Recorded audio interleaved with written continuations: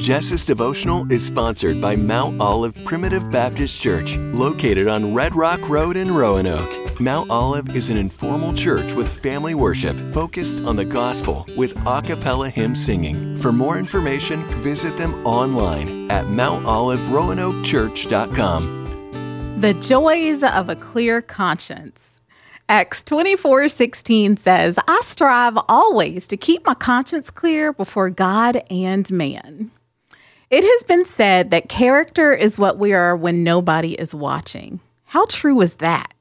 Too often when we do things that we know aren't right, we try to hide them from our families and friends. But even then, God is watching. My grandma used to say that all the time. God is watching. Few things in life torment us more than a guilty conscience. And few things in life provide more contentment than the knowledge that we're obeying the conscience God has placed in our hearts.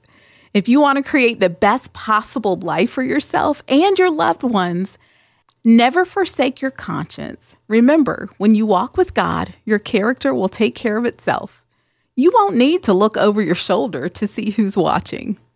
I love this old saying. I wish I knew where it came from.